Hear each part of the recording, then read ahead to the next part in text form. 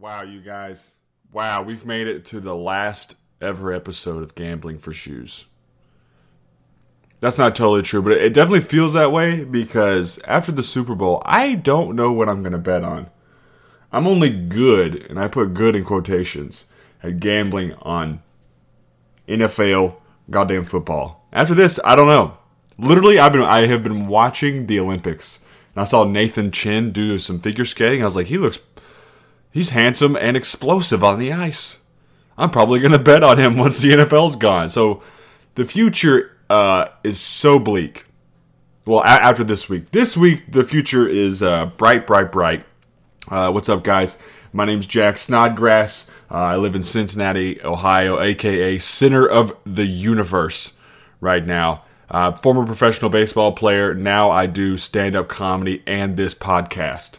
I used to have foot fungus. I had to get rid of all my shoes. And in order to get new shoes, I figured I would just start gambling for them. So, zippity-doo-dah, here we are. I got four pairs of shoes so far. The podcast is like, I don't know, 8 or 9 weeks old, 10 weeks old. And we did not bet last week. There was no game. So, you know, if that violates some type of code you have for podcasts, I'm sorry. But we are betting this week on the Bengals, more than likely. I'll get to more on that in a second. But, yeah, here we are. Cincinnati, Ohio. I mean, guys, I feel like I have to explain what it's like here. And it seems pretty cool. There was a pep rally we had. I mean, I didn't go, but the fans, it happened at the stadium. You know, everyone's, you know, saying "Who Dey" or whatever, and they're wearing their jerseys, yada yada yada. I will say though, earlier this week on Monday, so I'm recording this on Wednesday, I picked a fight with 3 Bengals fans.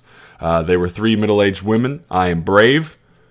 I'm a hero. I am a knight. No, no, I was doing an open mic downtown, and I think the Bengals pep rally had recently ended. So, you know, there's a lot of very enthused and probably drunk Bengals fans just kind of, you know, wandering about downtown Cincinnati. And 3 women who have never seen stand-up comedy before decided to walk into where we were doing the open mic. Now, this was not my open mic. I didn't run it. I had no relationship to the bar. It's basically, you know, there's establishments throughout the city that allow us to come in and do batting practice, more or less. And sometimes these mics, they can feel like a show. But for the most part, man, it's really tough.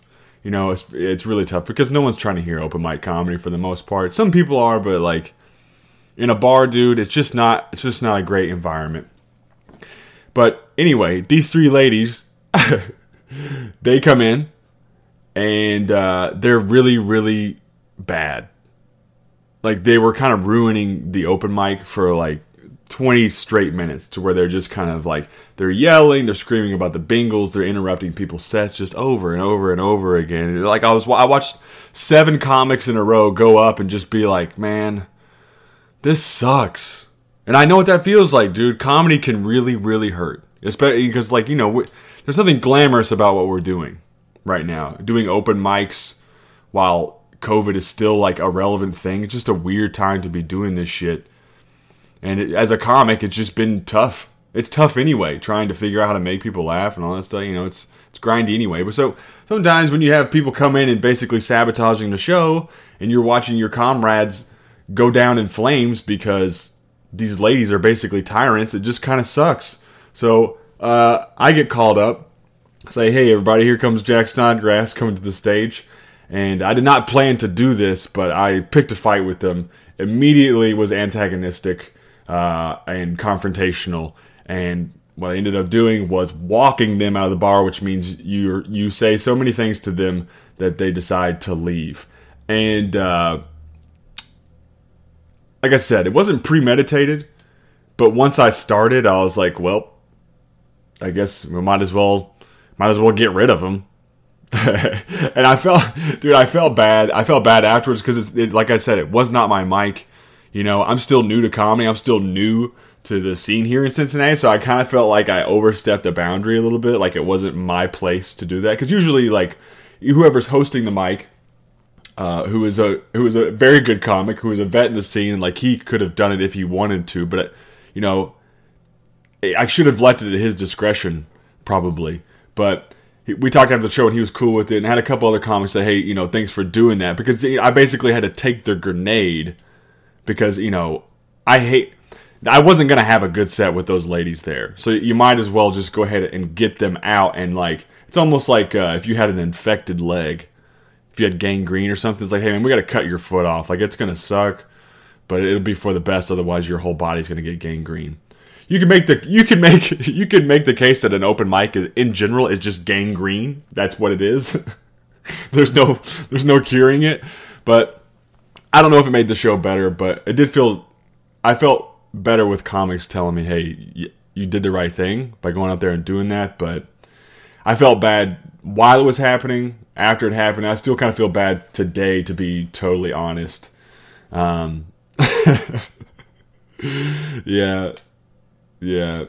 Not the best look. I don't feel bad for the ladies. Fuck the ladies.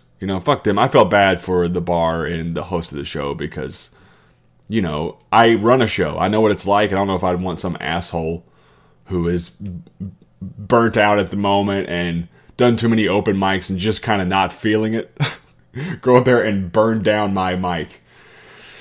So, but honestly, this makes it sound like I went up there and I used a bunch of slurs or something. It really wasn't that bad. I was just I went at them from the jump. I was basically said, I took the microphone. I was like, hey, everybody, how's everybody doing this evening? Hey, Bengals ladies, how about you shut the fuck up? And sometimes if you're that confrontational, people will laugh. And the tension's already broken, and you can work with that. But they were immediately giving me the middle finger and heckling, which I obviously induced all of that. And I don't know what else I said, but it wasn't anything too crazy. The only thing I remember saying was that this whole city is so thrilled for the Bengals, and we can't wait for Sunday. But the way you guys are acting, we are now all rooting for the Rams. So, good job. And that was pretty much it. They were gone in 90 seconds. So, it wasn't a Sam Kinison kind of meltdown or anything like that. But in terms of, walking people, it was definitely the pussiest walking of someone in comedy this week. If there was, a top 10 list of weakest walks, that would be... mine would be, number 7. Maybe number 3. I don't know. But it's definitely not something you want to be doing on a regular basis, because that's not what comedy is per se. But I will admit, every now and then, I'll do it. To me, it's kind of like when a baseball coach gets fired or gets tossed from a baseball game. It's he's not getting fired over that moment. He's got a lot of pent-up frustration that he's just expressing in that moment, and he's decided, you know what, I need to have a public meltdown, and I'll cool off, in the meantime. And they go out there and lose their shit over one pitch or something like that, but it's really just a bunch of pent-up stuff. Because comedy, you can harbor some nasty shit. I mean, it's just hard out there, and it is kind of naturally confrontational because you're going up there saying, I'm funny. And for the most part, the crowd is like, well, we'll see, And sometimes those things don't mesh. But I have walked people before. It's not something I want to have a reputation for doing. Sometimes I think I do it just... I don't know why I do it. Sometimes it needs to be done, like I said, but I'm not comfortable enough as a newer comic. But I've done it probably... I've been doing comedy 3.5 years. I've probably done it max 4 times. So one a year, And even though I'm sitting up here acting like it's a regrettable thing, I will admit to you guys, when it's happening, you kind of fucking love it. I mean, it kind of feels like whenever a human just gets turned into a vampire, because that's a real thing, but in the movies. And they're like, oh, I don't know if I could be a vampire. I don't know if I could draw blood and actually like it. And then you get a drop of blood on your new little vampire fangs, and you're like, oh, wow. Whoa, baby, being evil is fun. So, anyway, it's complicated, but the first time I walked somebody, I was at the Comedy Zone in Greenville, South Carolina, and there was this kid who kept interrupting everyone's jokes. Because some people are so fucking stupid. They think that them screaming shit out while you're doing your stuff, they think they're helping the show. They're thinking that they're your like tag team partner. I don't know the psychology of a person, why they would ever think such a thing, that they're gonna pay money to sit down and then they're gonna just help for free and it's gonna be good. Like, it's insane. Anyway, this guy was like ruining people's sets just like for like an hour straight. And I remember I was going up, I was like doing some newer stuff, and I was like, I need to find out if this is good. I don't need this fat ass kid, because he was like 18.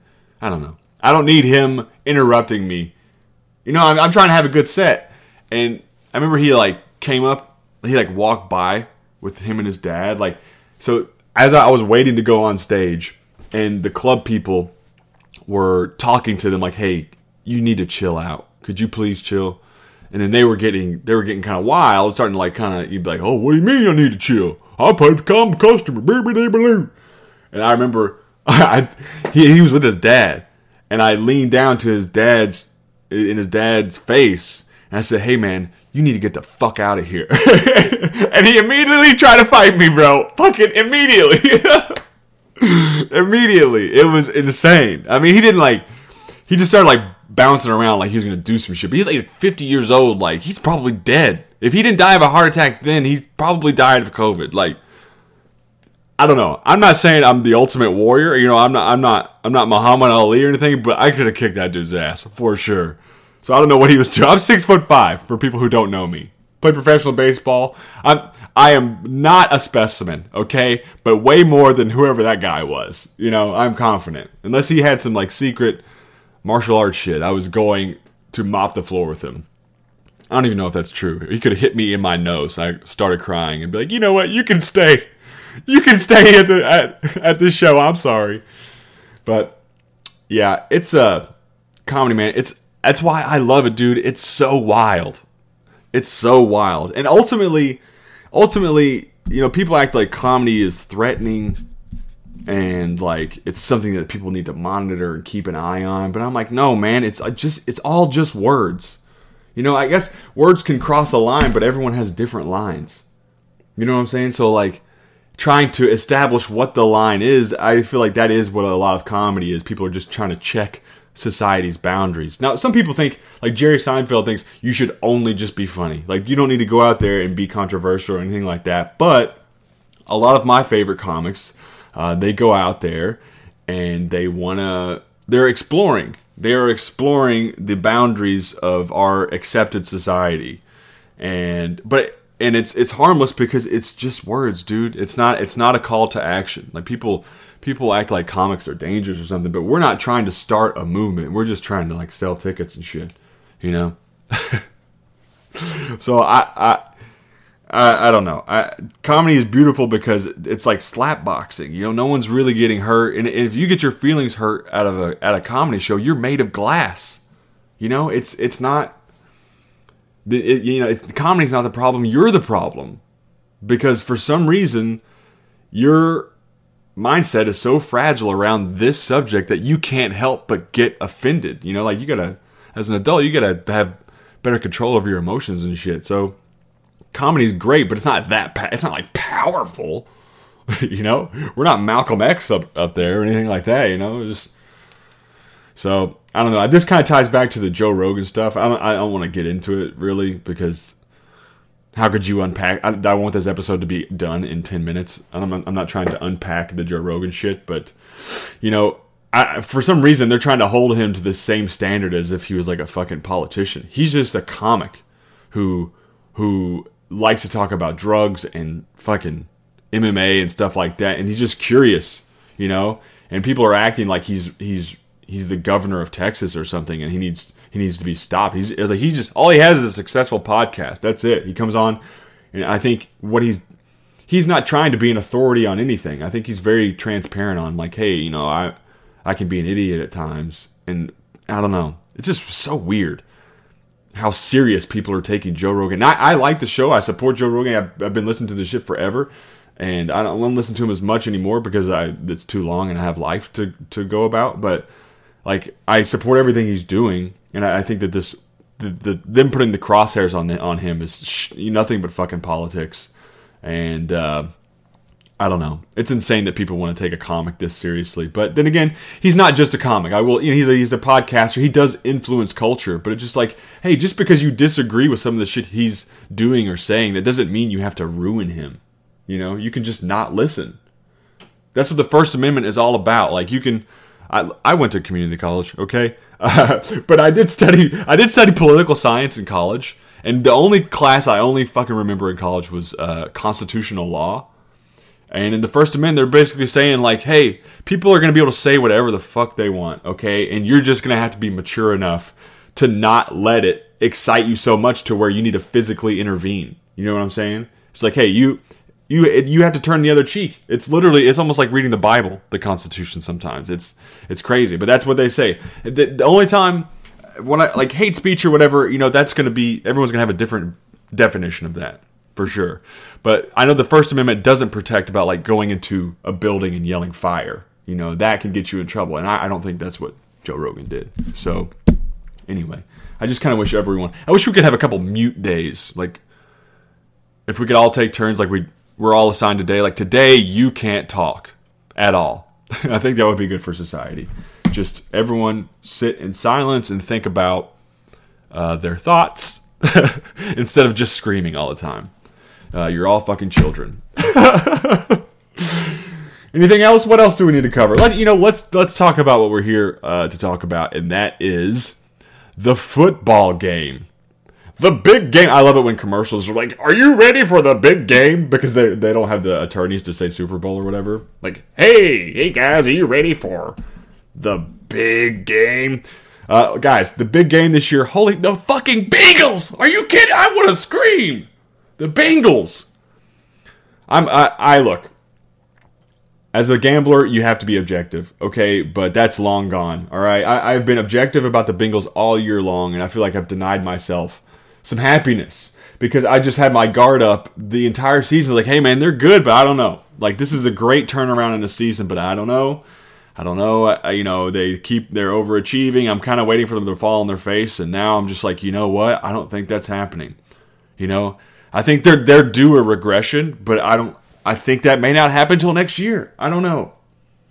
I think that, Joe Burrow's going to have to make some adjustments, and the league will adjust to him, but right now, it seems like the Bengals are just kind of ahead of everyone for a couple of reasons. So I want to talk about the matchup a little bit. I mean, it's just so cool. I think even if I wasn't a Bengals fan, this is a cool-ass Super Bowl. The Bengals, out of nowhere, they won one game last year, and now they're in the Super Bowl with this cool new quarterback that everyone loves so much.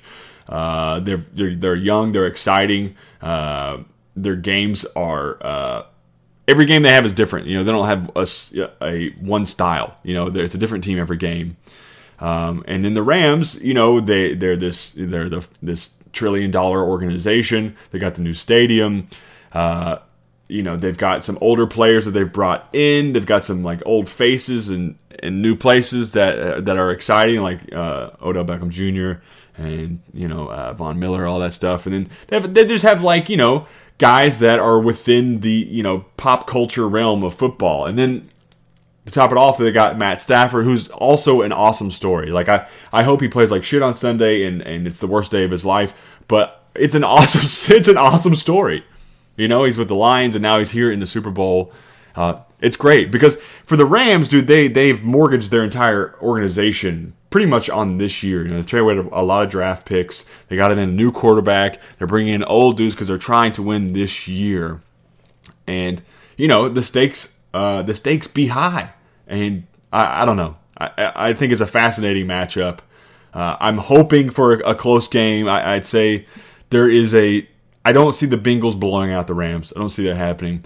There is a chance the Rams blow out the Bengals. The Rams jump out to an early lead, and then they dominate with their defense, while they're up 17-3 or something like that. I don't know if the Bengals are going to be able to make a comeback, but, I don't think that's going to happen. I think this is going to be a very tight game. Airtight. And in an airtight game, I like the Bengals, Joey Burrow, Evan McPherson. I just think that in a tight game, the Bengals have been playing in nothing but tight games here recently. Obviously the Rams have too. It's the playoffs. But the Bengals have been playing kind of like mistake-free football for quite some time.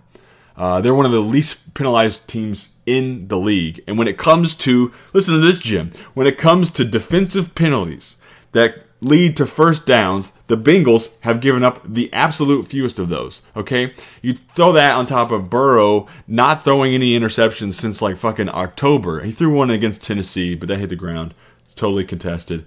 And he threw one against KC, a bad one. But for the most part, they're really taking care of the football, and they're winning the turnover battle every single game. They're getting like 2.5 a game in the playoffs, and while not turning the ball over. And the Rams all year long have been prone to turnovers, at least more so than the Bengals. And this is that to be said. The Bengals' turnover ratio is better than the Rams, with the first half of the season, Joe Burrow leading the NFL in picks. Okay? But he's turned that off. I don't know what happened, but he just said, yeah, I'm just going to stop throwing picks, and that's basically what happened. So now the Bengals' turnover ratio is even better, and the Rams is just kind of like at neutral. And so turnovers make a huge difference. I think that's going to factor in. So here's what I think is going to happen.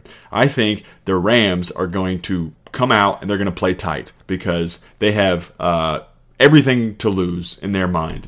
Because their players are getting older. Stafford, Ramsey.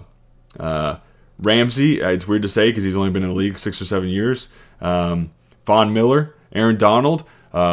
Andrew Whitworth, they got that guy off their safety, that white dude. He hasn't been playing football for 2 years, and now he's starting. Eric Weddle, that's weird. So I just think that and their head coach, as I covered last week, has Tourette's. Shout out to last week's episode. And I just think that they're going to be wound a little too tight. And Matt Stafford, he's never been in a game like this ever. I mean, I guess you could say last week was a game like this, but I just think that he's going to make a mistake. The Rams are going to make a couple mistakes because, they're at home. They're supposed to win this game. They're playing a team that was a fucking wild card. They won 4 games last year. It's a coaching mismatch. The offensive line's terrible. They're supposed to dominate this game. And I think once the game starts and they're not dominating the way that they think that they were going to, that's going to favor the Bengals. And the Bengals are just going in there. They're loose. I'm not going to say they're like just happy to be there because I don't think that's happening at all. I follow them on Instagram, and surprise, surprise, I think they're going to win. No, I think that their mentality is just a little different than the Rams. And I know everyone wants to win the Super Bowl, but it kind of seems like the Rams want to win the Super Bowl, but the Bengals are planning to win the Super Bowl. I don't know if that makes any sense, but I just think there is a discrepancy in mentality here that really favors the Bengals. And what sucks is that I can't back that up at all. I have no number really to point that towards. But I just think that the Bengals are good in this spot. The Bengals are great against the spread. They're 13-7. The Rams 10-10. So while the Bengals may not win the game, 4.5 points here, that's, I don't know. That's kind of a lot of points. I think people are afraid of or they're not bought into Burrow or whatever, and they think that the Rams could run away with this, which is entirely possible, but I think it's more likely we get what we've been seeing, and that's a really tight game that's going to get decided by special teams. And, Matt Gay was a Pro Bowler, but he's been a little yippy lately. So I trust McPherson. It's in a dome, too. I don't know, guys. So I will say my biggest concern as a Bengals fan is that this Rams defense is the best defense the Bengals will play all season long. So I don't think they're going to be tearing it up. I don't think they'll be scoring 30 points. They may not even get over 24, to be honest. But I don't know. I don't know. There's just something unspoken happening right now. And even if they lose, it's still the same. Like, even if the Bengals lose this game, they're still going to be a very impressive team. The fact, even if they would lose this year, next year they'll open up as bigger favorites to win the Super Bowl than the Rams, I would imagine. Or the smarter bet, at least. God, I have no objectivity. The Bengals are going to win every Super Bowl for the next 10 years. That's the end of this podcast. Another reason I like the Bengals, Rams not so good in the Ram zone. In the Ram zone. In the red zone, offensively. They were average. Okay, now listen, the Bengals are not good in the red zone. All right, everyone acts like this is a great offense. That's not true. But the Rams aren't so good either, and I just feel like if the game is tight and the Rams are losing those 4-point plays and they're setting for field goals or punting instead of scoring touchdowns, that's going to add to the anxiety within that entire stadium, within that sideline, within those press boxes. I just think that the game is going to be tighter than what we all think. And as I already said, I'm talking in circles. That favors the pedigree of Joe Burrow, the right foot of Evan McPherson, and that's pretty much it. Those are the only advantages Cincinnati really has, other than the turnover stuff. The red zone stuff is okay. So offensively, one more thing about the red zone. Because this to me, I don't really. I think I know what I'm doing sometimes with gambling, but a lot of stuff I go on is just gut. But there are a couple stats I look at that I think you can't ignore, and that is like third down stuff and red zone stuff, because those are high leverage plays, and you want to trust. You want to be betting on teams that are good in those pressure situations within the game. This is the game within the game. So offensively, Tennessee and KC were both 8 and 11 respectively in red zone offense. Okay, the Rams are 17th.